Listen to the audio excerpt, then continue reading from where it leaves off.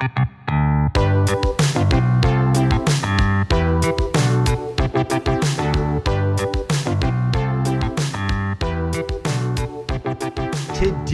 we go all the way to the big, wonderful world of Disney. Yes, D23. I was there in the flesh, watching the incredible studio presentation, watching all of the new series and shows and concepts and ideas coming from Lucasfilm, followed by Marvel, and then they ended with an amazing presentation that I am still just reeling from for the sequel to Avatar. You think you can resist it, but you're wrong. It's amazing. Yes. Andor, Mandalorian, Willow, Indiana Jones 5, Harrison Ford in the flesh. It was amazing. All the things from D23, all of the amazing new shows, films, series. I cover it all today. It is worth a devoted episode, as well as we explore this word, this ominous moniker, gatekeeping, the gatekeeper. Have you heard it? Has it been applied to you? Is it being used in its proper context? We go on the other side of the gates to explore what all this gatekeeping is about anyway on an all-new episode of Robservations.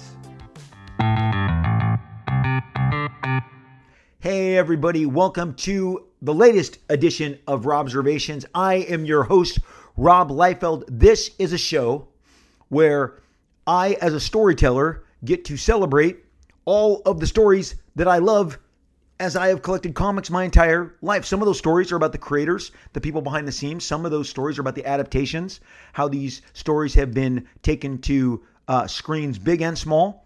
Some of them are just about the stories and the characters themselves, because when it comes down to it, I love to tell stories, and I'm so privileged that I got to tell stories for a living. I literally have been telling stories for a living since I was 18 years old when I got hired in the comic book field, and now, nearly 37 years later, I am able to share with you guys the stories that I have learned along the way, whether it is, again, interviews or firsthand interactions with some of my favorite creators, the people that made the stories that I love so much, and then talk about where those stories are headed, how those stories have been adapted onto, again, the big screen, onto streaming. Let's take, for instance, Daredevil Born Again. A lot of buzz. Charlie Cox coming back. He's doing his thing with Disney Plus now, no longer Netflix, as I understand it. Upon being, in the crowd at D23 this last weekend, this big giant Disney convention, they're going to start fresh. It's not going to be connected to Netflix, which I was a little startled to hear. It's got Vincent D'Onofrio returning as Kingpin, but those stories that you saw on Netflix, and even the invocation of the title Born Again. Born Again. That is a Frank Miller masterpiece. Frank Miller is a writer and artist that electrified the comics industry. He is still among the living, doing amazing works. He's got his own label that he's producing now. I was able to tell Frank in the elevator in San Diego, I'm like, Frank, I don't know that you would even know I had a podcast, but if you ever listen to it, maybe a third of the shows are about you, and I just love you, and he knows I love him. He knows that I love him, and he just laughed, and we had a really good time, just kind of catching up. But the truth is, Frank Miller is like the Martin Scorsese of comics. He has truly moved the needle as much as anyone could possibly move the needle in the course of their career, creating electrifying, new visions of Daredevil that made that character relevant in a way that he just was not in the 20th century. Taking Daredevil to number one, a book that I have shared. If you've listened to this before, I love sharing this story. It's an absolute historic fact that Daredevil had been downgraded to bi-monthly, 6 issues a year, every other month. Frank Miller came on. He started writing and drawing it. Not only did they up the circulation and make it monthly due to the demand and the response from kids like me, because it's 1979 and 1980 when I am picking up those books, okay? That means I am 12 and 13 and just going gaga and goo-goo over the work that he's doing. It was just amazing that this visionary young writer-artist sharing his passions. He clearly liked martial arts films, gangster movies, and he threw all of this kind of East meets West influence into Daredevil and transformed the entire pace, outlook, feel, design of the book. Born Again was the culmination of a years-long conflict that he had set up between Daredevil and Kingpin. And Kingpin, prior to Frank Miller taking over Daredevil, was a Spider-Man villain. He is now associated with Daredevil because of one creator, Frank Miller. Think about that. Think about, of all the things I've shared with you, think about how resonant that absolute fact is. One guy comes in, takes a decades-long villain of Spider-Man, created in the pages of Spider-Man, a Spider-Man nemesis, convinces the powers that be that I can do a whole lot more with him, with him thwarting and in conflict with Daredevil, and he becomes as relevant, as threatening, as terrifying, as complex a character as he's ever become. Kingpin was never more interesting to me than under the pen of Frank Miller, who really built him out, increased the dimension and the width of his character, his marriage, his motivations, and really the sinister nature of him. He was never somebody that I thought, oh, this guy's a terrifying person. But in the Spider-Man books, I never thought that. But in Daredevil, whoa. And Born Again is completely based on Frank Miller's seminal. There is a, if you didn't already know this, there is a trade paperback. It's called Daredevil Born Again. It is the entire saga. Frank was no longer drawing Born Again because at the time that he wrote Born Again, he was writing and drawing Batman: The Dark Knight Returns, the seminal work that transformed Batman to what it is today, to the Batman that you're getting now, to the Pattinson Batman and all that have come before. Every writer who has done Batman since Frank transformed Batman has been doing Frank Miller's Batman. That's just the long and the short of it. And so have the majority of the artists. And that is how resonant this guy is. So sometimes, I am telling you about the storytellers, and sometimes I am telling you about the stories that they told. And it is with great passion and with great conviction, because I am telling you, my escape is always going to be comic books. It's always going to be comic books. Now, even in times of like great tragedy, whether it's personal or something that we all share, like COVID or 9/11, I turn to comic books to escape more than I turn to movies, because you can just get lost in a comic with your own thoughts and your own interpretation and looking at the art and looking at the word balloons and the sequences, and our imaginations take hold. I do not discount that the same is true of great film, cinematic experiences, television, streaming. But for me, my sweet spot, the one that I prefer is comics, which is why I share it all the time. But they have now become this amazing springboard. So yes, I am really going out of my way to share with you that if this is the first time that you are coming across this podcast because some of your friends recommended it to you, maybe it was on in the comic book store, and you overheard it, however you found your way here, this is a podcast where I, as a storyteller, share with you the stories I love and the people who made those stories. And today we're going to do two quick things. We're going to talk a little bit about D23. It was massive. It was huge. It was as big as you could possibly anticipate. And I just want to kind of run down how I saw it, because there's 8,000 people in that audience on Saturday for the studio panels. It was Lucasfilm, it was Marvel, and it was 20th Century Fox. And I'm going to tell you how I broke it down, how I saw it, some of the thoughts and the kind of opinions that I shaped while all of these different stories were being shared with us. I'm going to tell you right now, the president of Disney, his name is, I think it's Alan Bergman. You know what? I probably messed that up. Whoever it was, the head of the studio of Disney, who kind of everyone answers to. He a couple of times said, "Isn't this great content?" And I'm not a big fan of content. I don't like that word. Even if I use it, I don't like it. It sounds like ingredients for soup or pasta or a lasagna. Contents. Look at all the content we're bringing you. Isn't this great content? No, these are great stories and stories and characters, and that's what was shared with us at the D23 panel. Then we're going to pivot to discuss a term that is taking on increased importance maybe across all spectrums of life, and it's called gatekeeping.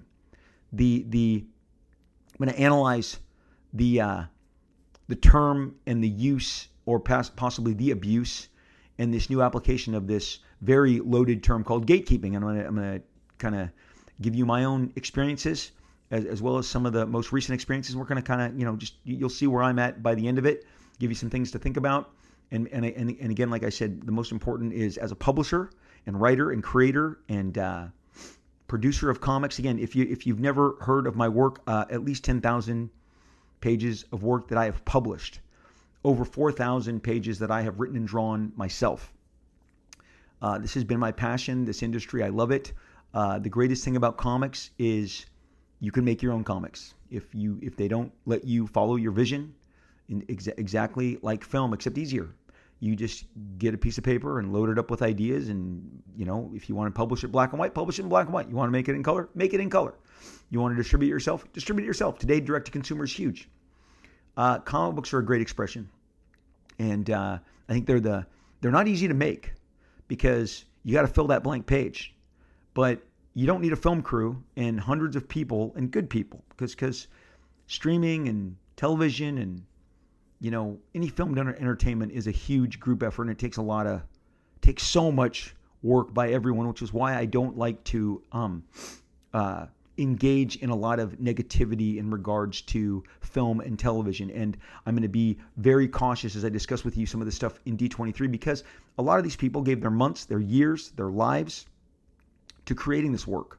They worked long hours on the set, on location, in the rain, in the cold, in the heat. I mean, a couple of people on stage doing some of the different Marvel shows in Atlanta, because that's where they shoot so much of their stuff. I mean, Atlanta continues to be like the new Hollywood. You get your Marvel movies that are filmed there. You get your Marvel streaming shows. You get Walking Dead. You get a bunch of the stuff on the CW. I mean, Atlanta has become a huge, capital of film commerce. And it's because they give great kickbacks, and it's cheaper to film there than it is in New York or Southern California, and especially with the volume of product that's coming out now, that matters. So D23, I'm gonna try and pedal as softly as I can. Did I love everything I saw? I didn't. I did not. I was in many ways I don't want to use disappointed. Disappointed is too strong of a word, but misled is too strong of a word. But there was a serious lack of enthusiasm and lack of excitement across a great deal of the stuff that they shared. But I'm going to hit the sweet spot. And I believe in no uncertain terms that the gathering for this giant studio panel at D23, again, looked like 8,000 people. Looked as big, if not bigger, than Hall H. And I've been to a couple of D23s now, and their presentations are enormous. A couple of years ago when The Rock and Emily Blunt came out to promote Jungle Cruise, they both came out on literally like life-size boats that were on wheels that came in through opposite curtains and met in the middle of the stage, and then they both disembarked off their boats to make their presentation. I mean, these were big, giant. That what I just told you, that is not cheap. That is maybe hundreds of thousands of dollars to make the boat, to get the clearance for the boat, to get the union to put the boat in there, to get it on the tracks, to get the wheels, to push The Rock and Emily Blunt, on either side, deliver them, and then to push them off. I mean, just to fly that talent in. Again, you're flying private, you're flying first class. I mean, again, think of all that goes into bringing these people to promote their different stories and their movies and all of the stuff that they are there to share with you at each of these events, whether it's Hall H or whether it's D23. And I've covered to you a little sidebar. I've covered to you the reason that New York Comic Con cannot compete with Hall H is because the studios have, and they've told me to my face, they count the cost of flying talent out to New York, and it is generally during the time where everyone is filming. Hall H in July, not a whole lot is filming. Maybe a giant movie is filming, but the majority of your shows are not back on the schedule. They're not back in front of the cameras. So your talent is free, first and foremost. So it's not going to cost you anything to pull them from production. You're not going to lose days shooting. And at the same time, you got to compensate that talent. Not everyone comes for free. But by the time you get to New York, shows are being made. It's October. People are on set. They're filming. They're making their content in much greater numbers than they are in July of every summer. So, New York doesn't get as much of the big draws as San Diego does, just on the fact of the schedule of production alone. Then count in that it generally costs more. New York is a more expensive venue, a more expensive flight, a more expensive hotel room. And when you go that across 10 or 12 people, this giant expansive cast of characters. Avatar, the Avatar presentation, which was the end of D23, they brought up like 12 people. They brought the 4 principals and then a bunch of the people playing the kids. And at that point, you're like, okay, if that's New York Comic Con, if that's an East Coast show, they are flying them and putting them up in hotels, overnight. So that's, and then again, they all have probably let's say, for lack of a better word, a handler, an agent, a manager, somebody in PR that is contractually obligated to come with them. So 12 becomes 24, which means 24 flights, 24 rooms, 24 cars to pick up and drop off. Again, I'm boring you with the math, but think about that. When you think about these people, just don't show up and drive in. They're not Rob Liefeld that has lived in Orange County his whole life and just drives to D23 because he's like, hey, this is great. I love it. I love Disney. We're going to celebrate Disney. Woohoo! Here's the deal. If you don't know what D23 is, it's a huge biannual celebration of all things Disney. And all things Disney has increased. All things Disney now includes Avatar. All things Disney now includes Deadpool. Now, all things Disney includes Percy Jackson. Okay, the Fox portfolio has filled out. You've got, the stuff that they have from ABC. You had Dancing with the Stars people there because that's going to, Disney Plus. You've got your Hulu content because that's associated with Fox, which is now completely owned by Disney. Disney's portfolio is vast, and you've got the Star Wars. You've got the Marvel, and then you've got the 20th Century Fox categories. And again, when Fox starts making more genre stuff, let's say if they get a really aggressive Planet of the Apes, universe going. It's just going to be more. James Cameron already said he's about to shoot Avatar 4, but I'm getting ahead of myself. But let me tell you, I did a signing. I was fortunate enough to do a signing on the floor of D23. I was able to get around, shop, visit. This thing is packed. This was somewhere, whatever rung of attendance is right below the biggest shows, New York and San Diego Comic-Con. Then you've got D23. It was more than WonderCon, more than Emerald City, more than C2E2. And when I was signing, I would ask people, well, hey, where'd you travel from? Colorado. Where'd you travel from? Utah. Where'd you travel from? Hawaii. Where'd you travel from? Peruvia. Where'd you travel from? France. Yes, I said Peruvia. And these people were also excited. And I said, wow, you really love Disney? We love Disney. We've been looking forward to this for a year. People love, and again, now Disney is Mickey Mouse, Donald Duck, Winnie the Pooh, Star Wars, Luke Skywalker, Obi-Wan, okay? It's the Avengers. It's Deadpool. It's the X-Men. It's Planet of the Apes. It is. It's Tron. Okay, I bought a Tron. I bought a Tron shirt at the Disney store, a special D23 Tron shirt. I bought Willow. I bought Willow action figures, guys, because Willow's coming back, right? Okay, you saw D23. You saw that Lucasfilm showed you Willow. So this is a massive, massive, massive, massive Disney experience. And if you don't think people love Disney, then you haven't taken your head out of the sand. Because let me tell you something, people love Disney. They love the brand. There are people with Snow White shirts, Sleeping Beauty shirts, Little Mermaid shirts, Hercules shirts, Lion King shirts, Aladdin shirts. Just on the Disney cartoons that we grew up with in the 80s and 90s alone. There's a giant fan base. Now that they've given that extra branches and gone into all the different genres, whether it's Marvel or Star Wars or all the stuff that I've already talked to you about, it is expansive. It is incredible. So the biggest panel every year, and again, this is the third one I've been to, and it's always this way, is the studio presentation days, because you're going to get the big, you're going to get your Star Wars stuff, you're going to get your Marvel stuff, and you're going to get whatever Fox is coming out with. Lucasfilm kicked it off, which I thought was interesting because I'm going to tell you right now, I'm going to give you my grade A++++. Lucasfilm carried the day. Lucasfilm had by far and away the very best presentation. They brought the broadest amount of material, I think the most accomplished amount of material, and I'm going to share with you exactly what that all is. They kicked off with Andor, which obviously is premiering in a couple days, so really soon here on Disney Plus. For those of you who loved Rogue One, I loved Rogue One. I think it's one of the best, if not the best, Star Wars film. I think it's that good. I think that third act is crazy. I think the first two acts build up an incredible amount of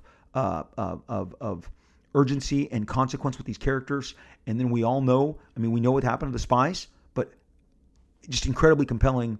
And that third act, where they're desperately trying to download the Death Star plans, and then that amazing last couple of minutes with Darth Vader, which takes us right up to, A New Hope in 1977 Star Wars. I remember in the theater as a standalone movie, I just could not have been more impressed. I loved all the leads. I thought it was perfectly cast. So Andor looks to be a giant hit. They brought the cast out. They showed, everything that they've kind of already shown. We're ready for it. We're prepared for it. Tony Gilroy is one of my favorite writer-directors. I love Michael Clayton. I think he is a really smart writer. I love that I read that he's like, I wanted to make a Star Wars show that you didn't have to like Star Wars to like, which I think is a fantastic approach. Spies, I love spies. I love Tinker Tailor Soldier Spy. It doesn't have to be James Bond for me. I love spy stuff. I love The Americans. I love anything. I love spycraft. Okay, to begin with. So, going further into kind of subterfuge and spy subject matter in a galaxy far, far away, I'm in. I'm all the way in. So the Star Wars stuff was Andor, and then of course and they reiterated the last time D23 happened was obviously further back because of the pandemic. And it was 2019. It was August of 2019. And they teased us with the material from The Mandalorian. And we're now about to have a third season of The Mandalorian. We've consumed and loved and lavished our praise over Mandalorian 1 and 2. And you got to understand what Mandalorian represents to Lucasfilm. They were kind of limping into kind of the presentation in 2019. Solo had not been received well. Last Jedi, which I don't understand, is one of my favorite Star Wars films. I will argue with all of you about that from the minute I saw it. And you can Robert Kirkman was with me at the world premiere of The Last Jedi, and it came out, and I was raving about it. My son, Luke Liefeld, could tell you I was raving about it. From the palace battle with Rey and Kylo, and all the way to that last battle where Luke is astral projecting himself. I was just through the moon. I could not have been excited. It was my sweet spot. That movie resonates. I love it. I understand that people got crazy, but I think people reassessed it years later, and now I've found that movie has a generally better opinion amongst all of you than it used to have. But for me, I loved it from the get-go. And they had not yet closed out the saga, okay? And that movie was still coming, but Solo had not done well the summer before, and the last Star Wars film had not been received well. And so she rolls out this Mandalorian concept, and they're all very excited. And they brought, at the time, the three leads of the show. That's all they brought in 2019. And that was Carl Weathers and Pedro Pascal and Gina Carano. And that was it. They brought those three out. They brought Favreau. They showed us a teaser reel. And as you all know, later that fall, Mandalorian came out. And it was probably the last great memory all of us had before the pandemic hit, because it played right up until the holidays. And then 2019 turned to 2020, and we were in a pandemic, and that was crazy. But the Mandalorian, showed them the way. You would literally want to talk about, the way. This was the way. The Mandalorian was the way. It turned around Lucasfilm entirely, completely. Think about this. There's not been a theatrical Star Wars release since 2019. We are in the last quarter of 2022. There is no film being made for 2023. There is nothing on tap to film for 2023 for 2024. There is no movie set to film in 2024 for 2025. There is no theatrical Star Wars releases currently in the works. There are no cameras set to roll. Now, they could announce it tomorrow, and that would change the game. But as of right now, you will go into next year with 5 calendar years with no Star Wars, theatrical releases. All of the Star Wars that we're getting is Disney Plus. Now, I was gonna bring this up when I got to Kevin Feige and the Marvel stuff. I don't know what the expectations are and how they meet them. I don't know. They have their knowledge of the views and the eyeballs that are watching all this, but clearly creating Star Wars content I said content. Okay, demerits for me. Creating Star Wars story material for Disney Plus is a giant appeal for the platform, for that app. I mean, that's what it is. Disney Plus is an app you download it and you get all this cool stuff. You get all these different worlds, all these access to the entire Disney library practically. Whatever that means in terms of subscriptions and eyeballs, it's clearly important because it is the sole domain of Star Wars and has been since they closed it out with the last of the last J.J. Abrams closed out the Rey saga. We then pivoted now to Mandalorian, which gave us 2 seasons, then gave us the Book of Boba Fett. We were given Tales of the Jedi. We've been given the last Clone Wars. We've been given the Bad Batch. And we're about to get Andor and Ahsoka. I mean, you guys, it's content that is only available on Disney Plus. We have not gone into a theater and packed it to see a Star Wars film. As of this Christmas, it will be, 3 solid years, 19 to 20, 20 to 21, 21 to 22. There's nothing for next year, so now just call it 4. And there's nothing for the year after. There will not be a theatrical Star Wars release for 5 years, for half a decade. But now this stuff lives on the platform. And The Mandalorian 3 obviously met with raucous approval. People went crazy. When you see the camaraderie on stage between Favreau and Dave Filoni and Kathleen Kennedy, it is magical. They truly have crazy respect. And it's like 3 lieutenants. Obviously, the commander is Kathleen Kennedy, but we know that Favreau and Filoni are incredible lieutenants in the Star Wars world. And one thing that Jon Favreau said, and he was very warm in expressing to Kathleen Kennedy, was like, look, we know when we hit upon people that really love Star Wars. There's people who like films and they like TV and they like, they're filmmakers, but when you get somebody who Star Wars is special, it's like it is to us. And so many of the people that are telling these stories across the galaxy right now. And I think it was special to Rian Johnson too. I thought he was fantastic. Again, The Last Jedi I loved it. It was I mean, the guy is literally so ridiculously talented, whether it's Looper or the Knives Out stuff. But I guess a couple of the buttons that he pushed just didn't get the immediate attention with The Last Jedi, which created the knee-jerk reaction, which had them step away from him. It's so sad when that like the political stuff kind of occurs and there's posturing and there's, well, the fans aren't liking this, so let's take a step back. It's unfortunate, but that's what happened. But at the end of the day, I think, again, The Last Jedi is fantastic. Mandalorian has been just exhilarating. I cannot believe I get that quality of filmmaking on my streaming, on my in my house, on my 4K HD TV. I mean, it's incredible. Season 1 and Season 2 literally blew me away. Tonally, I thought Book of Boba Fett was obviously, just like the rest of you, it was all over the place. There were some highs and some lows. Obi-Wan was shaky out the gate, but I'm going to tell you right now, I love the last 3 episodes. I love them. My family loved them. And here's the deal. My youngest son is, I've shared with you, I share with you guys a lot about my kids, and my youngest son is more of an anime manga guy. And when I say that, I mean almost too exclusively anime manga. I mean, whether it's on Hulu or Netflix, he is always watching some great new anime series, which is tons of hours. Just logging serious minutes and serious hours, sometimes days. That's what he consumes. A couple weeks ago, I could hear from his room all of the themes from the prequels. And so one day we were having lunch. We were both making lunch in the kitchen, and I said, "Hey, have you been watching the prequels?" He's like, "Dad, yeah. I mean, I was 5 when you took me to see Revenge of the Sith. I remember it like it was yesterday. And remember how I crawled out of the theater on my belly like I was Anakin and my legs were burned?" And I'm like, "Yes, we talk of this often." And how your brother and myself were like, Chase is crawling on the carpet, and Chase was mumbling, "You was my brother." This is how Chase talked. "You was my brother, Anakin." So he was doing the Obi-Wan line while he was crawling like a guy whose arms and legs had been, melted off.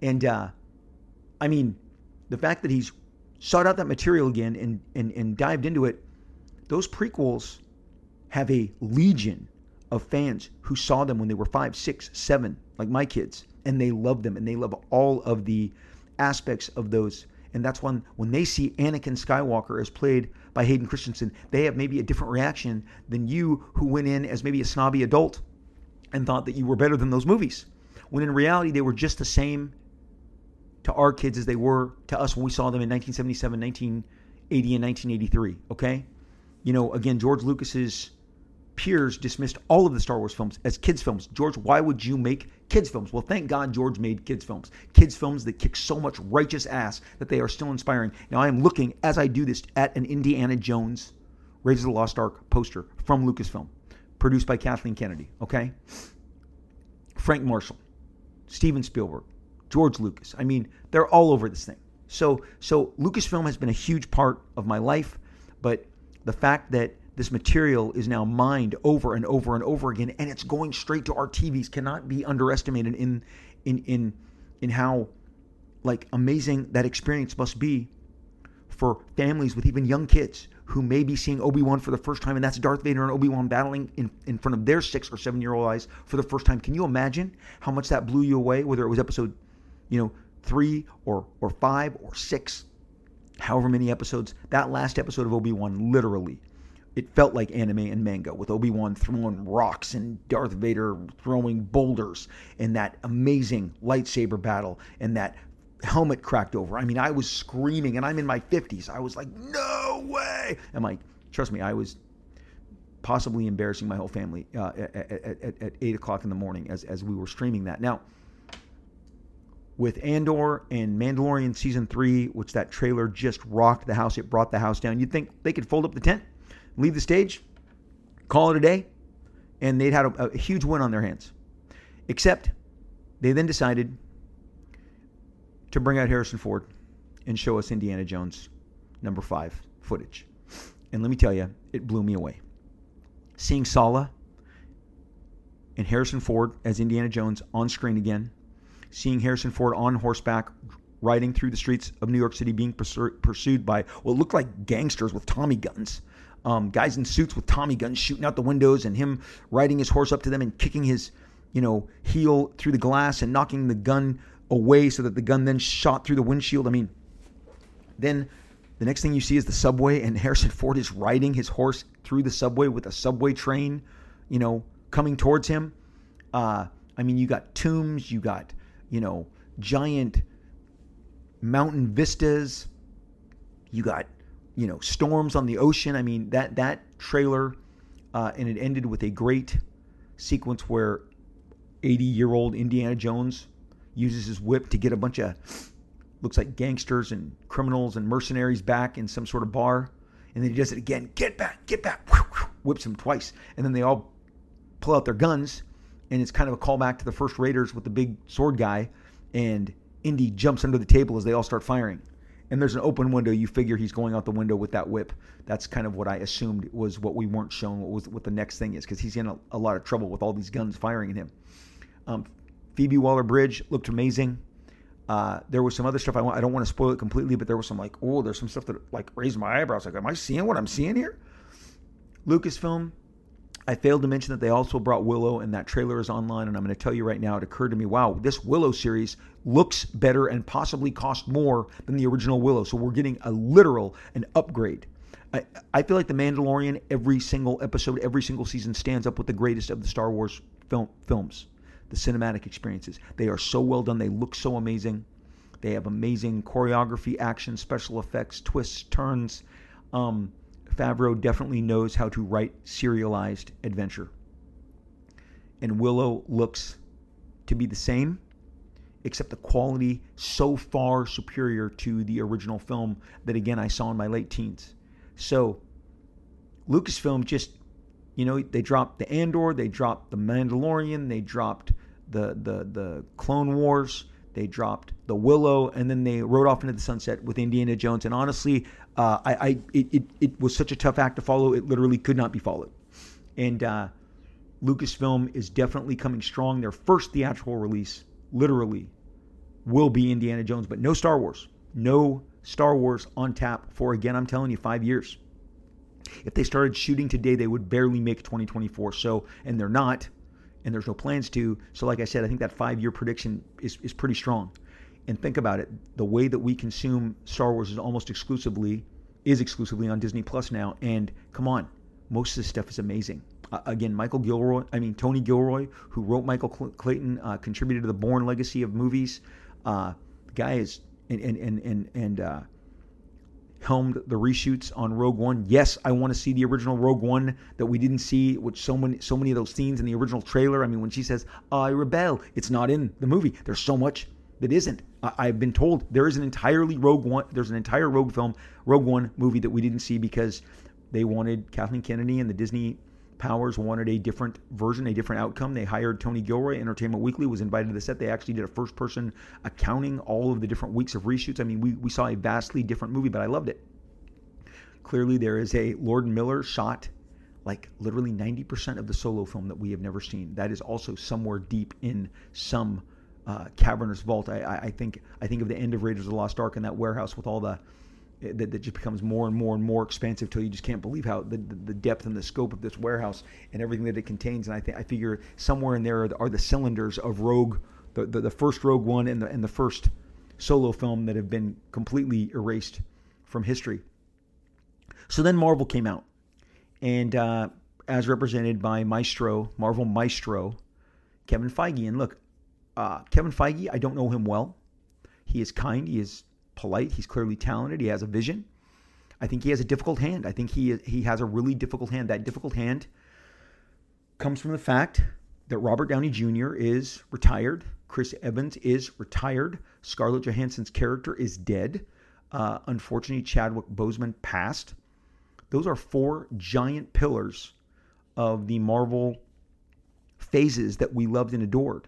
And looking back, you kind of don't realize how important the crescendo of Endgame was until you have lived in the post-Endgame. And now we have enough that we followed up with that it does make me wonder what they're thinking in regards to maybe, setting the bar higher and trying to exceed what came before. The Shang-Chi movie and Eternals and Black Widow, all of which I enjoyed on different levels. I may be the only person who really thoroughly enjoyed Black Widow, but I did. Shang-Chi, I thought there was 2/3 of a really great movie there, enough that I really would overall say that I enjoyed it. It was hard for me, having grown up with the Shang-Chi and Master of Kung Fu graphic novels, comic books, of which there were so many. I mean, 125 plus comics when you count the Deadly Hands of Kung Fu magazine that was running alongside of it. And I mean, the Deadly Hands of Kung Fu has 2 omnibuses of its own. That's how much material there was. Omnibuses collect like 40 to 50 pages worth of story. Those have 2 omnibuses alone. The Master of Kung Fu, Shang-Chi original 70s, 80s materials has 4 omnibuses. I mean, 6 omnibuses total. That's a lot of material that I inhaled. As a kid, I snorted all of those stories. So the heavy emphasis on magic was not something that I was expecting, but I very much enjoyed Shang-Chi. I think Simu Liu is fantastic. I think he's going to do great things in that role. Continue to do great things in that role. Eternals, I was happy that it existed on behalf of Jack Kirby. I would have to say it was more miss than hit, but that is it pains me to kind of to say that, but the last theatrical Marvel movie that I saw was Spider-Man No Way Home, and I was blown away by it, so much so that I got home at midnight and I made a podcast about it for you guys and told you how great it was without spoiling it. It was an incredible night. It was like the last big premiere before COVID shut down the business, except COVID did not keep people from going to, perform the business of seeing Spider-Man No Way Home, because that was just something that was incredibly potent in regards to, Garfield, Tobey Maguire, and our boy Tom Holland being back together on screen. That was a big, epic, awesome adventure. I did not make it to the end of Moon Knight. I did not watch What If, not even a single minute. I did not see Ms. Marvel. I have not seen She-Hulk, and I have not seen Doctor Strange, nor have I seen Thor 4, Doctor Strange 2 or Thor 4. I just took a break. I took a break after No Way Home, and I'm ready to reacquaint myself with Marvel again and get back on track with Wakanda Forever. That looks great. And that looks great because Ryan Coogler is an important, fantastic, accomplished filmmaker. I had seen everything he did prior to Black Panther. He didn't need Marvel to make himself special. Peyton Reed, I've seen The Breakup. I've seen Bring It On. I've seen Down with Love. I love Peyton Reed. I think he's a talented filmmaker outside of the Marvel universe. So I enjoy the Ant-Man films too. I think Wakanda Forever and Ant-Man 3 represent a huge possibility for Marvel to have bigger hits than they have in the last, I'd say, 18, 19 months. It used to be that they just delivered the biggest, the baddest, and just the biggest and the baddest and the most amazing and most important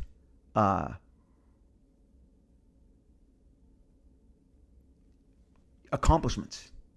They were counted on as kind of being the gold standard leading up to Endgame. And in that time since, I mean, you've got to realize something like Top Gun. I mean, I read a quote from John Hamm, and he's right. Everything above us, he says, has capes or lightsabers, spaceships. Top Gun is if you're Bill Maher, and I watched him the other night on his show. I watch Bill Maher all the time. I think he's a smart guy. I don't always agree with everything he says, but more often than not, I do. I think he's a really smart thinker. He's also, I think, a little batshit crazy, but who isn't nowadays? But he went on a rant about Top Gun being a giant propaganda film, and he attempted to shame people, which is going to lead kind of into eventually when I talk about the gatekeeping aspect of this podcast and wrap up with that. But Top Gun is a giant militaristic adventure without lightsabers, magic, superpowers, laser beams, and it just united audiences, and it has done so much business. I don't like to say make money. The money gets you into the seats, and the seats have been warm for 5 months. People just keep showing up and watching Top Gun, even when Top Gun is now available on your TV screen to get it home. I've got a digital copy, okay? But people are still going in droves to see it. It's united people. And next summer is Mission Impossible and Indiana Jones. Tom Cruise is not going to slow down. Mission Impossible is going to be monster. And Indiana Jones is going to be monster. Possibly Indiana Jones is the Top Gun of the summer of 2023. Who knows? It certainly has all the elements in alignment to make that happen. But for the longest time, before the pandemic, it was Marvel that was making, that was putting the butts in the seats and continuing to burst through and create these new benchmarks. And we couldn't believe how much comic book movies were uniting people, my kids, family members, people that I never even believed would go and see superhero movies. Were in line, 75, 78-year-old people in line at Starbucks talking about, are we going to make Avengers in time? And I was like, oh my gosh, this sweet senior citizen couple is trying to get their coffee to get to the theater as fast as they can to see this superhero film. It's mind-blowing. So now, when you don't have Captain America, you don't have Iron Man, you get to rent Spider-Man occasionally. Black Panther, unfortunately, is gone. Black Widow has passed, or the Scarlett Johansson version. There is a different, deck of cards that you have to deal with. And I mean, the fourth Thor has come and gone. The fourth Thor film. Good God Almighty, the fourth Thor film. So Marvel has kind of new mountains to climb, new achievements to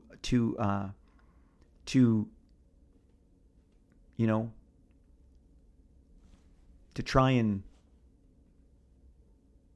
and, for lack of a better word, perform. New achievements to perform. I mean, and they're going to do it with a new roster. Maybe it's elements of the Thunderbolts. Maybe it's, elements of some of the stuff that's going on in their streaming shows, which, again, I have not. The reason I don't comment and you don't hear me go on large rants is I have not engaged in any of these, but I do see the box office. And, China is always a giant component. China gave $300 million to the Venom movie, which is how Venom got to $1 billion. Think about what I just told you. I think it was like $290 million. So I'm rounding it up to 300, but 290, you know how much $290 million is? Or some substantial amount.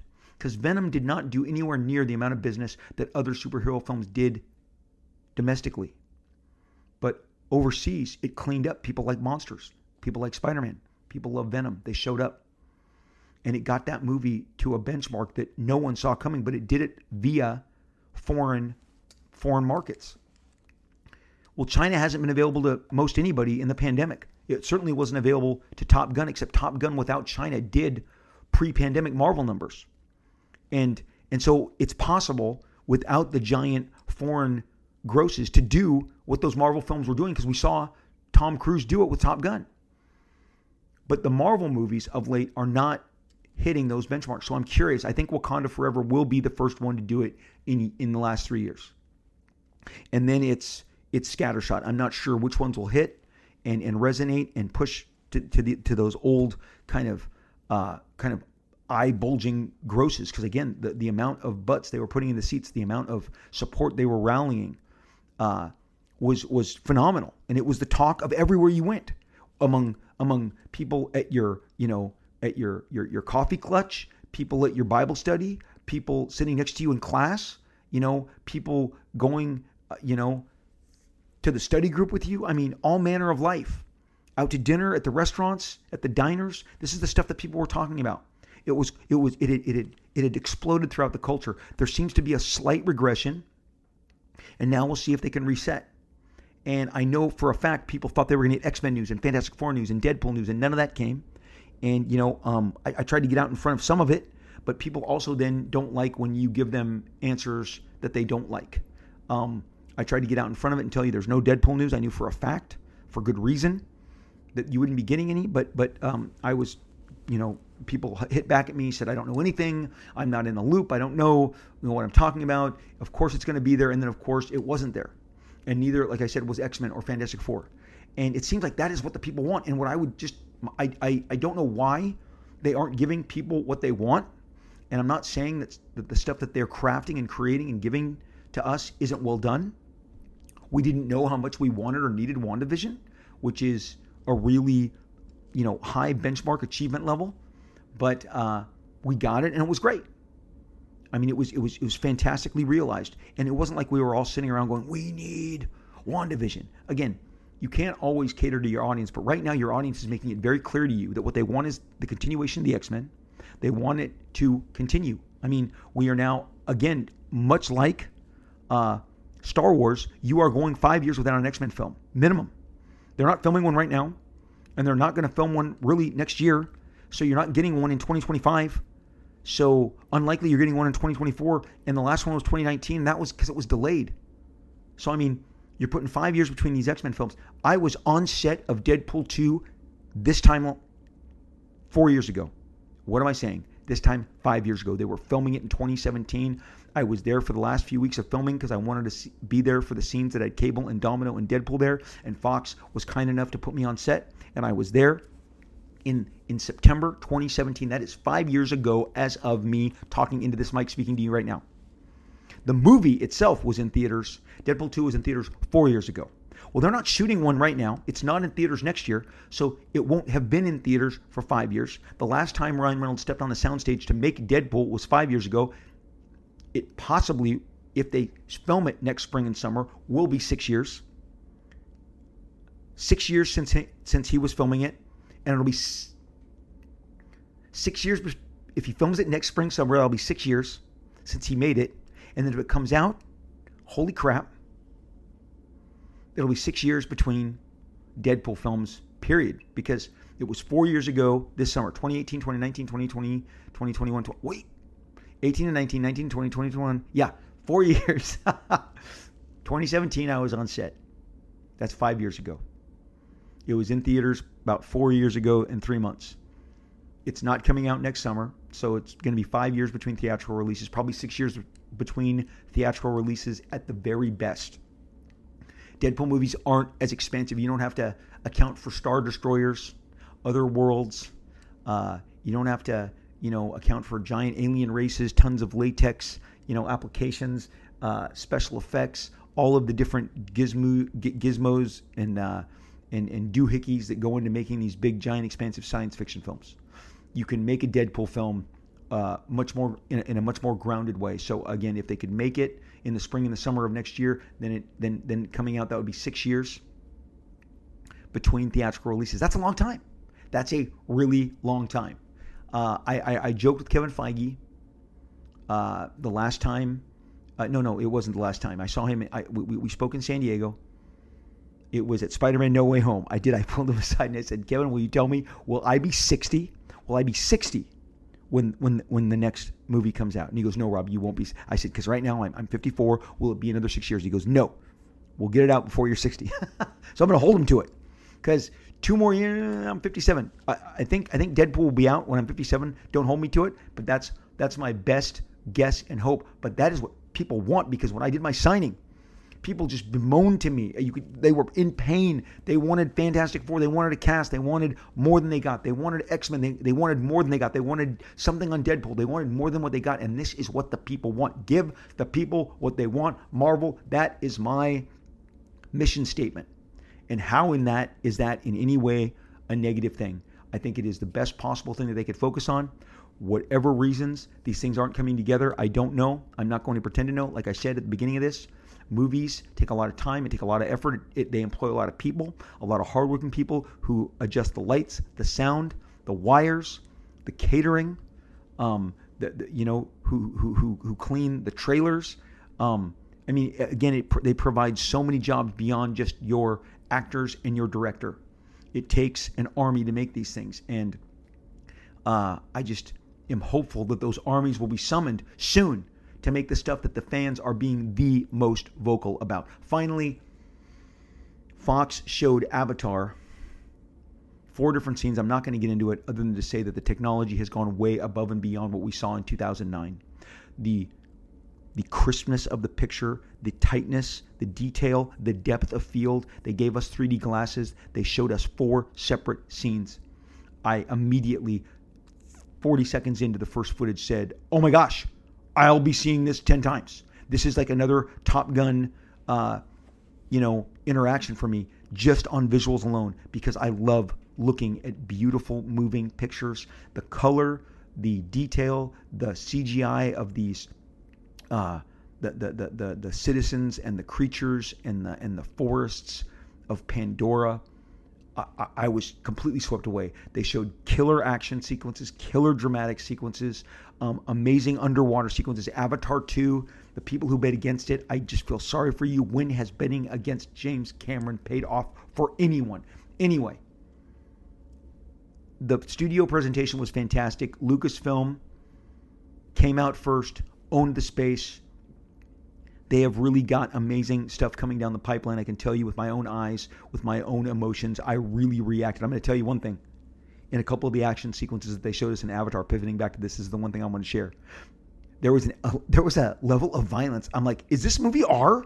Is this movie R-rated? Like, it's got a visceral quality that none of the other stuff we saw had. Not Willow, not Indiana Jones, not Mandalorian.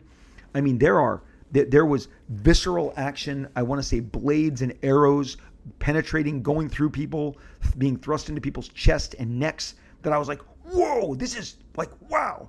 Cameron is going to dance to the edge of that R-rated line as much as he possibly can without excluding the families that obviously he wants to experience this so badly.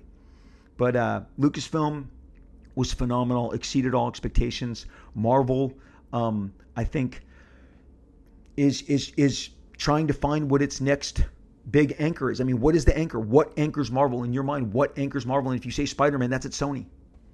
What is anchoring Marvel Comics, the MCU right now? What is it? I think that's why people want X-Men and the Fantastic Four so badly, because you can, as much as you want Thunderbolts to fill that space, that's a questionable proposition. But what people want is X-Men, Fantastic Four, and Deadpool, period. It's the Fox stuff. Avatar, amazing. Just exceeded every possible expectation. I was like, oh, I can't believe the technical prowess. Again, they gave us special 3D glasses to watch in this presentation on multiple screens. It was right in front of me. It was directly in front of me. I could not believe the visuals. I could not believe the consequences. I mean, there's an exciting story there. I don't want to give away too many elements. I don't want to spoil it for you. We don't really do the spoilers, and I generally don't do rundowns like this. I leave it to other people who run to their cameras and upload their YouTubes and tell you, ooh, golly gee shucks, what they saw. But again, I'm a storyteller. This is what I do for a living. I tell stories. I've always told stories. My stories have transcended from comics to film to TV to video games. I love stories. I love sharing stories with you, and I love telling you about the stories that I love, and the stuff that I loved coming out of D23 was all the Lucasfilm stuff. It literally blew me away, and Avatar blew me away. We have some great stuff in store, and I am hopeful that Disney, that Marvel will find its new set of anchors, its new set of kind of pillars that really define the universe going forward, and that it can elevate and push all of its expectations and its accomplishments, both story-wise, cinematography-wise, just visual storytelling to the next possible level, and kind of get the groove back. And so, I mean, long story short, a lot of good stuff coming out, a lot of good stuff to look forward to. So the term gatekeeping has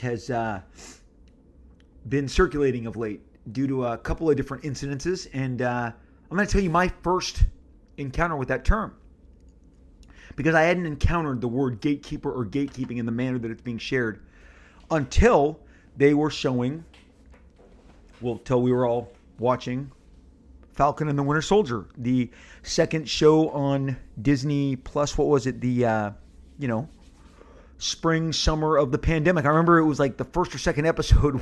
I was trying to finish it before I went and got my first vax shot, in March of I guess 2020. Late March, early April, because, whatever, they were now bringing us, no, I'm sorry. It was later than that. Whatever. April, May, So I was consuming the Falcon and the Winter Soldier, and I really have always sparked to U.S. Agent. I thought he was a cool character. I thought it was cool that they got Kurt Russell and Goldie Hawn's kid, Wyatt Russell, to play the character in the show. And I thought, like, this guy is a cool... When he appeared in the comics, when he very, very first appeared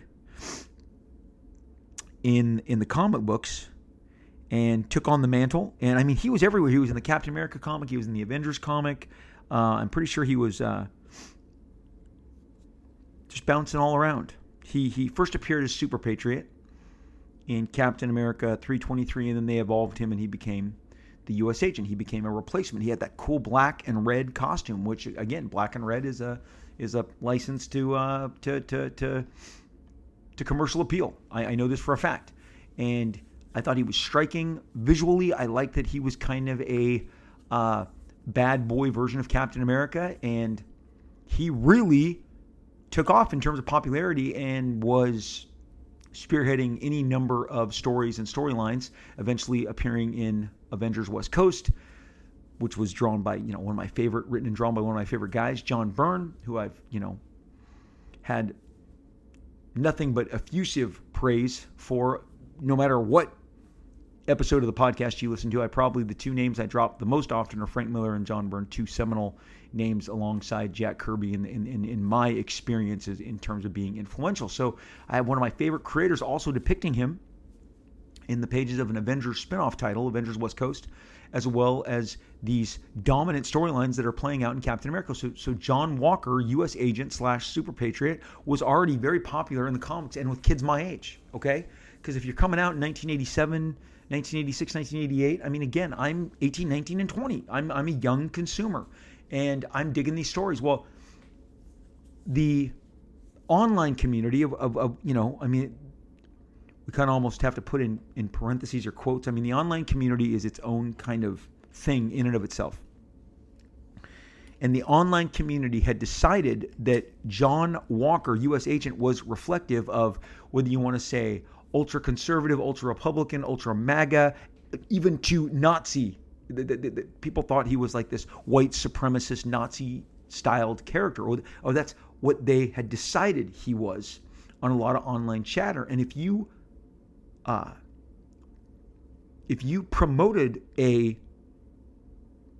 preference for this character, you were immediately attacked. It felt like bots. It's weird. I've had it happen to me several times when, like, suddenly hundreds of responses come your way. They're terribly insulting. they're very much of a vicious nature, and they are there to tear you down, to shame you. And because I had said, like, oh, I love John Walker, he lives up to, my expectations because I loved him so much in the comic books. And people are like, oh, you like Nazis, Liefeld? You like Nazis? You like white supremacists, jackholes?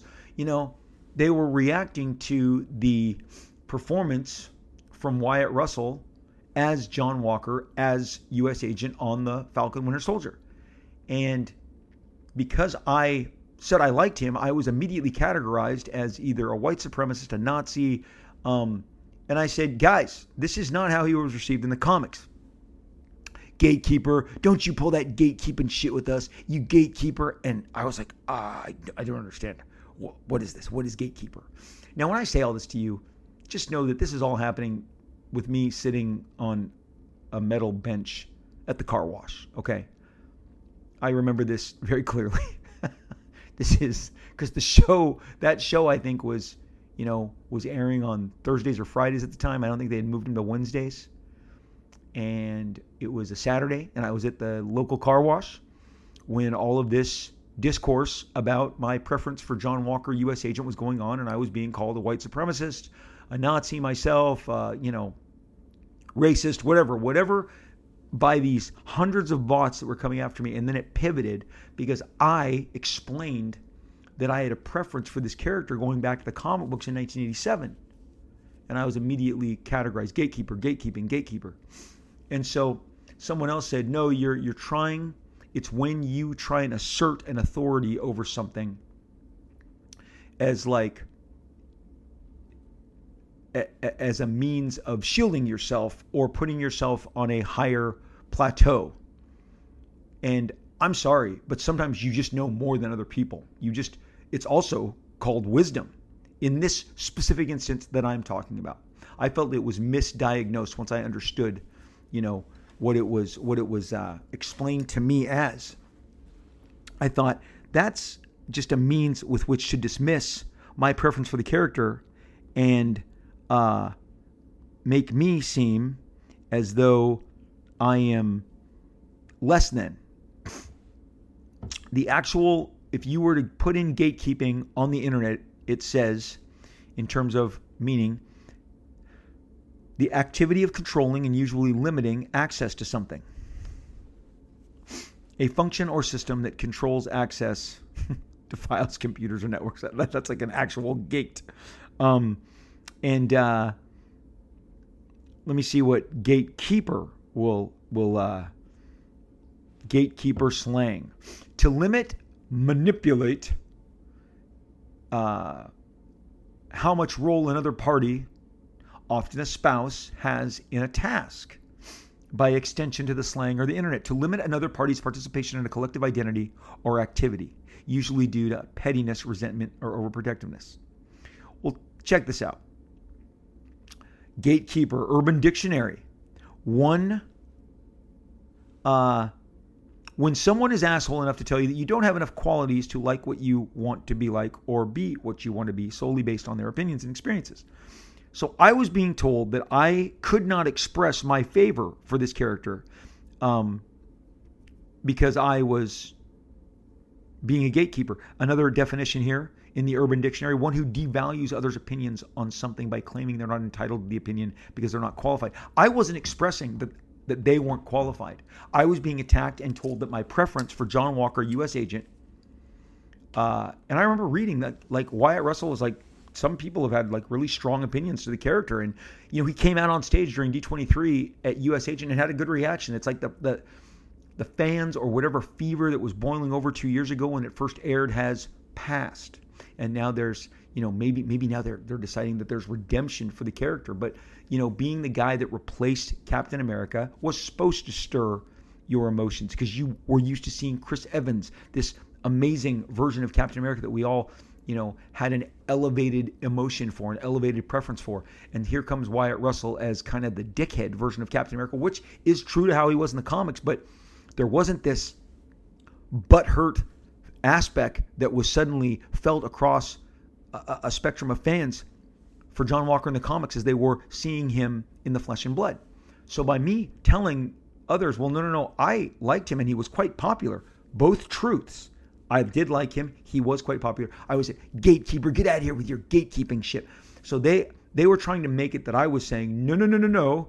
You can't possibly dislike this character because he was popular. No, that's not what I was saying. I was saying I liked him. And I knew that he was well received.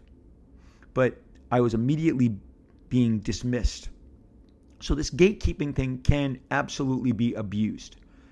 Gatekeeping in and of itself, I am not a proponent of. And I would never subscribe to saying you can't like anything. I believe everyone needs to like what they like. I mean, look at me. I work in a business that I was able to carve a career out of myself doing a unique version of art, a unique depiction of characters, worlds, beings, storytelling that I do specific. And because people liked it, I was able to succeed. So I understand there's all different styles, all manner of different styles. I told you, in previous episodes, going back to the very first season, when I was a kid, there was arguments. Do you like John Byrne? Do you like George Perez? They were the two guys that really people took sides on. Oh, I'm a Perez guy. I'm a John Byrne guy. It's like they wanted to win. It's like sports teams. It gets back to sports teams. I'm Bulls. I'm Lakers. I'm Mavericks. I'm Spurs. Okay, everybody has their fandom and they want to defend it, but it doesn't make it gatekeeping. I don't think that qualifies as gatekeeping. But when we had a situation in the comic book world recently where an artist cited another artist's work and said, I don't think I'm quoting exactly, but it was along the lines of, I'm tired of this. People who haven't, and this is the painful phrase that was used that really lost the entire argument. The artist said, hasn't paid their dues. And then compared to what this artist had to go through to achieve what this artist achieved. It got a terrible reaction because it was deemed immediately as gatekeeping. And what was the real kind of telltale sign of the gatekeeping is that you haven't paid your dues. Now, let me tell you right now, the you haven't paid your dues moniker triggers me. It triggers something terrible in me. I have a very poor reaction to that. I was, as I explained on my dedicated Hawk and Dove episode in season 1, I worked for a megalomaniacal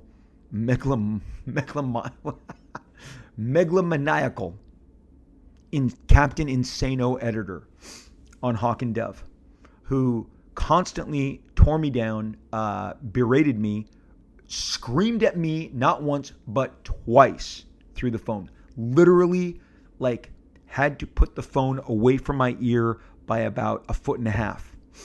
And no less on a weekend. Called me on a weekend. Someone who my experience with him, I found him to be very unhinged. I found out that I was not the only person that he dropped the you haven't paid your dues. Now, he would constantly remind me that he didn't feel like I was qualified to even do the job on Hawk and Dove, but he hired me because everyone else turned him down. So again, think of how wonderful that felt. But I was like, no way, man. I'm going to tell you really, I was here in Southern California going, it doesn't matter what you think. I'm going to exceed your expectations. I'm going to exceed everyone's expectations on this. I'm going to go for it. I am going to nail this role. And I did. Hawk and Dove was a giant hit. It was a giant hit. It took two characters who hadn't had a success in 20 years.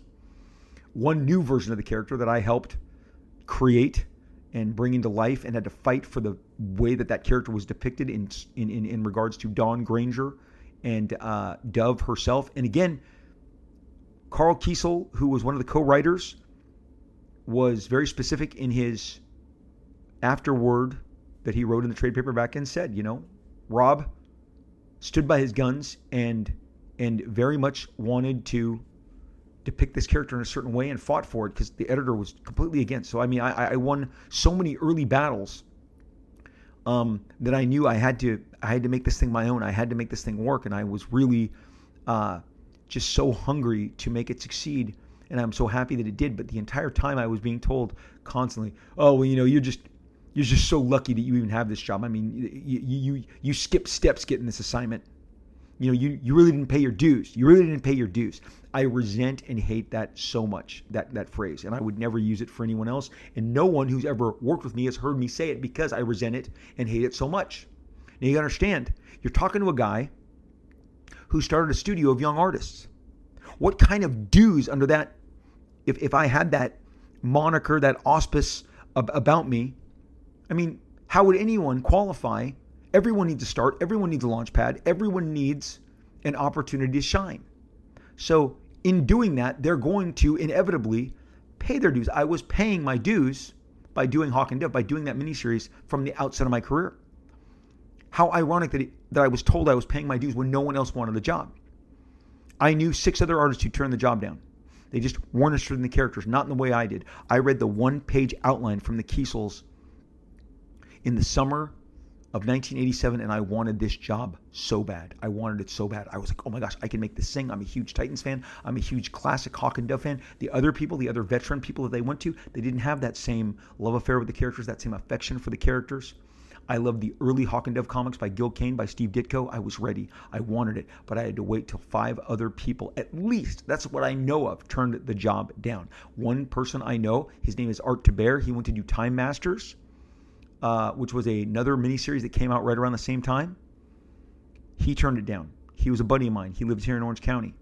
We had come up. He's a little older than I am. He was probably college age when I was in high school. I'd say he's probably 4 years older than me, maybe a little more. Tremendously talented illustrator, artist, inker, embellisher, all of it. He went on and worked with in that same office doing a lot of Superman books, and he told me at one point that same editor had told him the exact same thing. You didn't pay your dues. This pay your dues thing is crazy. It's very it'll trigger. It'll definitely trigger every time. People don't like to be told that they didn't put in the work when in fact they are putting in the work. So if that is applied to you, then that is, I understand, the gatekeeper moniker being basically saying you aren't qualified to be at this station in this consideration because you didn't go through another path that has been determined to be the only path to get to success. Well, that's poppycock. That's putting it in the most PG terms. That is absolute poppycock. So when it comes to one artist singling out another artist and saying, man, I'm so tired of this, of people not paying their dues in the way that I did. And then this artist also went on to compare their historical, youthful interactions, being a comic book nerd. And we've talked so many times in the podcast how, again, with my kids, I have seen, and all their friends, I mean, my boys played football, played football, played basketball extensively, played, soccer. All my kids, we saw tons of sports. They were part of tons of sports squads. And the football players, the basketball players, the soccer players, the baseball players, they all had tons of comic book, Marvel, DC gear on and maintain, and still do, because it has gone completely mainstream. But you can't look back and resent that when you were breaking in, it wasn't, and hold that against people who are now breaking in, because it's not. Who cares? And so when it comes to gatekeeping, I do believe it was not properly served to me. I think it was just people couldn't handle the fact that I wouldn't toe the line that John Walker was some Nazi bigot on the show, and that I enjoyed his interaction and his portrayal, because I know absolutely that they didn't just create this character to be that stereotype on U.S. Winter Soldier, Falcon Winter Soldier. I knew that they had bigger, plans for him, and obviously now that he's alongside so many other cast members in this ensemble of Thunderbolts, Wyatt Russell and the character John Walker, the character U.S. agent, is going to continue to get a lot of play. And I am, just because the character starts out at a certain place, you have to understand, no, they're going to go in a different direction. And just by telling people that I was certain that this character would work out for the better, being called a gatekeeper just because I experienced something in my life, it's the reverse. I don't believe that this artist could call in another artist because their path wasn't their path, wasn't the same path as theirs, and call it gatekeeping, in the same way that you can't tell me just because I know something more about comics history that I am a gatekeeper. I'm not using it to you, trying to tell you that you can't like something because I know more about it. But in fact, there's going to be people who know more about, at this point in time, I am quite certain, and it pains me to say this, that my 20-year-old son knows more about the Star Wars of this time than I do. He has watched every episode of Clone Wars, all the Bad Batch, everything. He has more interaction with the material than I have. He knows more of the characters, more of the side characters. Of course, I know, Cad Bane and I know Ahsoka, all these characters. But there are more because I have not watched every episode of Clone Wars. I kind of jumped off after season 2. He kept going. He kept going through every single episode. And you know what? He doesn't know as much as the people that read every single expanded universe book. I read about every other expanded universe book when they were coming out in the late 90s. The Courtship of Princess Leia, okay? Han Solo at Star's Edge. Just all of the different Splinter of the Mind's Eye, the Timothy Zahn, the Admiral Thrawn trilogies. I mean, I've read so many, but there are people who've read every single novel, have seen all the Clone Wars, every possible Star Wars possible. They know more than me. If they want to share that with me, they're not a gatekeeper. That does not make them a gate. Now, if they tell me that I can't enjoy it because I don't have the same knowledge as them, then that I understand is gatekeeping, and that is 100% bullshit. And we can call it bullshit. But just because you can say to somebody, no, you don't understand. This is not like he was super popular in the comic. Gatekeeper? No, that's just a fact. He was super popular in the comic books, okay? Did I say popular? Yeah, popular. I think I pronounced popular weird. He was super popular in the comics. U.S. Agent had a great fan following, a great reaction. He was a great foil. He was like the Guy Gardner, the rogue Green Lantern of the DC Universe in the Marvel Universe as the dark rogue captain. But again, I was, gatekeeper, you're gatekeeping. What? No. I'm just telling you that what I experienced had me like this character. And because I don't hate him the way you are does not make me a gatekeeper. It's just we have wait for it, we have a difference of opinion. And I think differences of opinions are not always necessarily gatekeeping, but when that opinion is shaped and formed and weaponized to say you don't deserve what you have because you didn't achieve it in the way I did is 100% gatekeeping, and I understand that. And I think what happened in the comics community was unfortunately a manner of gatekeeping because look, I got Brigade Remastered #1. I got my copies in from the printer and I'm flipping through here. I'm going to tell you right now, I gave a bunch of new artists. Just I'm not running a studio anymore. It's more like a virtual studio. But I can casually look at this and say, okay, well, I know this isn't Ryan Kincaid's first break, but it's probably his most high profile break. Same with Ron Williams. That's 2. Same with Thomas Hedglin. Matthew Seaborn, I know for sure, was freaking out in a previous comic. Also, the names of Rob Willis, some others. Oh, who am I missing here? Raymond Leonard. Okay, Raymond Leonard. These guys have been grinding away, doing self-published work. Kickstarter work. Maybe they've been exposed to 2,000, 2,500 eyeballs, but now they're going to be 20, 25,000 eyeballs. And you know what? There's eyeballs above that. There's X-Men level eyeballs, 80,000. There's Batman at its peak. There's Spider-Man, 100,000 eyeballs. Okay, right now that it's available in our marketplace. So I'm giving shots to new talent all the time because I love new talent. There is no way I would put some barometer. Well, you have to do X amount of work before I'm going to hire you. That is 100% bullshit. And I don't stand for that. I am a guy who welcomes.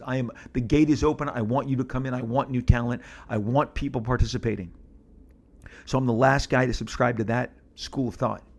But I think it is an interesting. You should not use gatekeeping as a way to keep other opinions away from your opinion and somehow twist it. That's the U.S. Agent John Walker argument.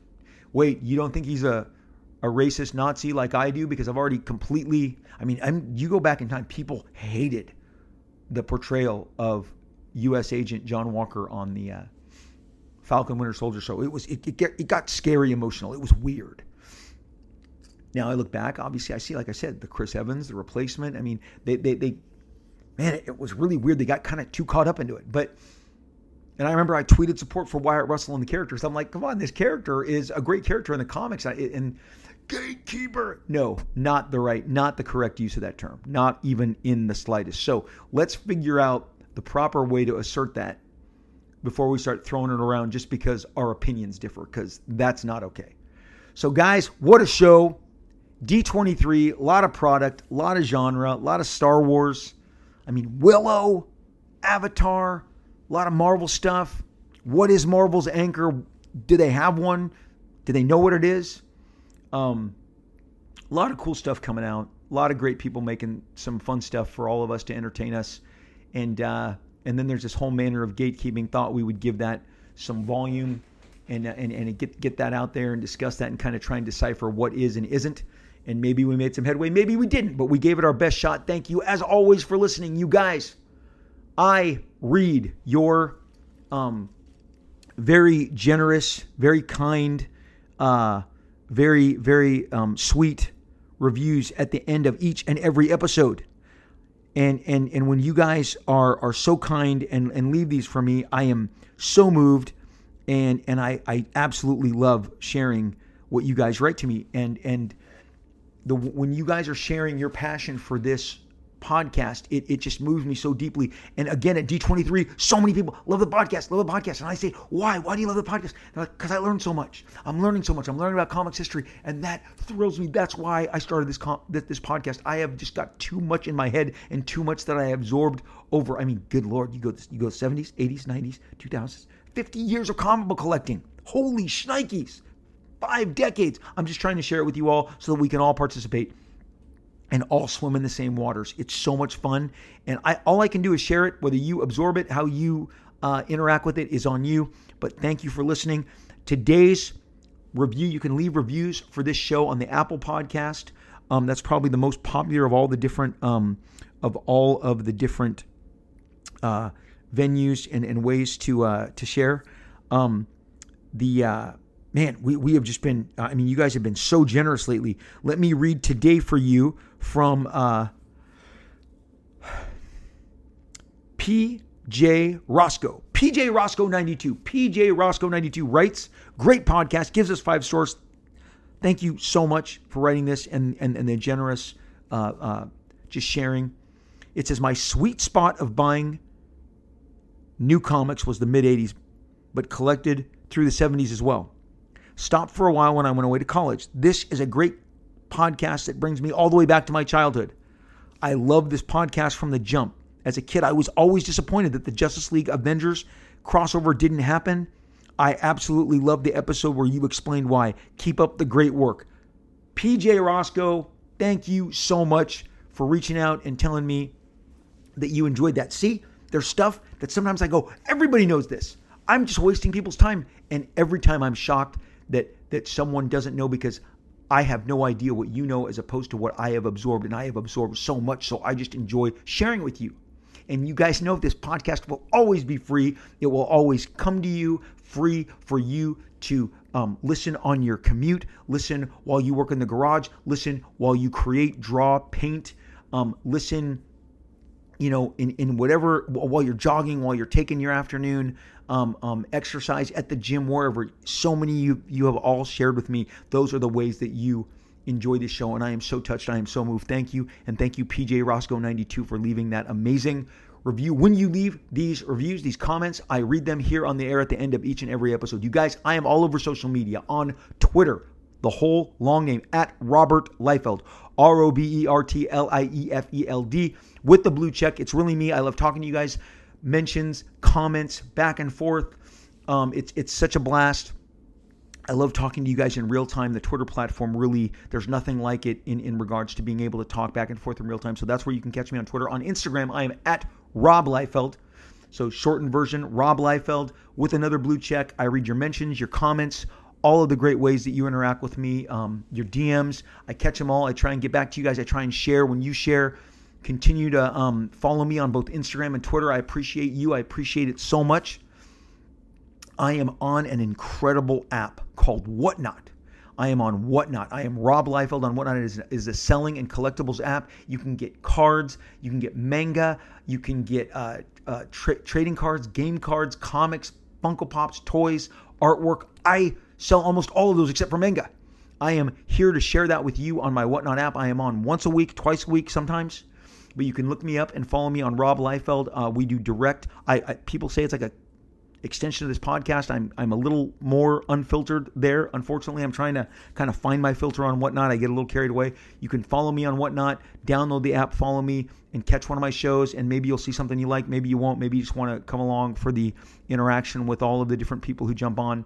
We welcome you on Whatnot. Get that app. Follow me at Rob Liefeld. This page has a Facebook page, a dedicated Facebook page, Robservations with Rob Liefeld. Hit it with a like, a follow, a comment. I will find you. I will react. I will comment back. More importantly, I have a Facebook group called Rob Liefeld and Extreme Group. Rob Liefeld and Extreme Group. I am the administrator along with a gentleman named Terry Sala, S-A-L-A. I say that to you in case you're trying to weed out which, maybe you didn't, maybe when you go do it, you're like, what group was that again? Well, it's the one with me as the administrator or moderator and Terry as the administrator moderator. There's only two of us. One of us will click you in, will allow you to, will approve the post because it's that kind of a group. We are just bursting at the seams. Great new people, great new faces all the time. We cover a wide spectrum of comics, basically anything I've ever been involved with, and I've been involved with everything, so everything's on the table. And if I wasn't, I am now. Like I wasn't involved with Snake Eyes and G.I. Joe, but now I am, you know? And so there's a whole entire body of work there, and that opens up for more sharing and more fun. And just join us on Rob Liefeld and Extreme Group over on Facebook, and happy to welcome you to the fold. Whew! I am all over the place. Here's the deal. The thing that's the most important out of all this is, are you doing okay? Relax, slow down, talk to a friend, enjoy the company of others. Get out. Sometimes I have to make myself get out of the house and get out and just walk around the block, drive around the neighborhood. I just got to get out every day and kind of refresh. Maybe get offline, watch a movie instead, watch some great streaming, read a great comic book, read a novel like my wife does. Read lots of great comic books, read trade paperbacks, get entire giant, absolute editions, get artist editions. Lose yourself in the stuff you love so it'll fill your soul. Because your spiritual, your emotional, your mental, and your physical health are important more now than ever. And so feed it. And as I've always said, do it with a great bag of Cheeto Puffs, Cool Ranch Doritos, cupcake, some ice cream. I believe in junk food. I believe it's there to fill our souls. Not every hour of every day, but there's a time and a place. Let's call it a cheat meal, whatever it is. When you're eating that chocolate and reading that comic book, does it get any better? You know it doesn't. So you guys, I'm rooting for you. Hang in there. Let's do this together. I got your back. I know you got my back. Swing on back. Speaking of backs, the next time I'm going to be here, I'll be looking for you, because we most certainly, absolutely will talk again real soon.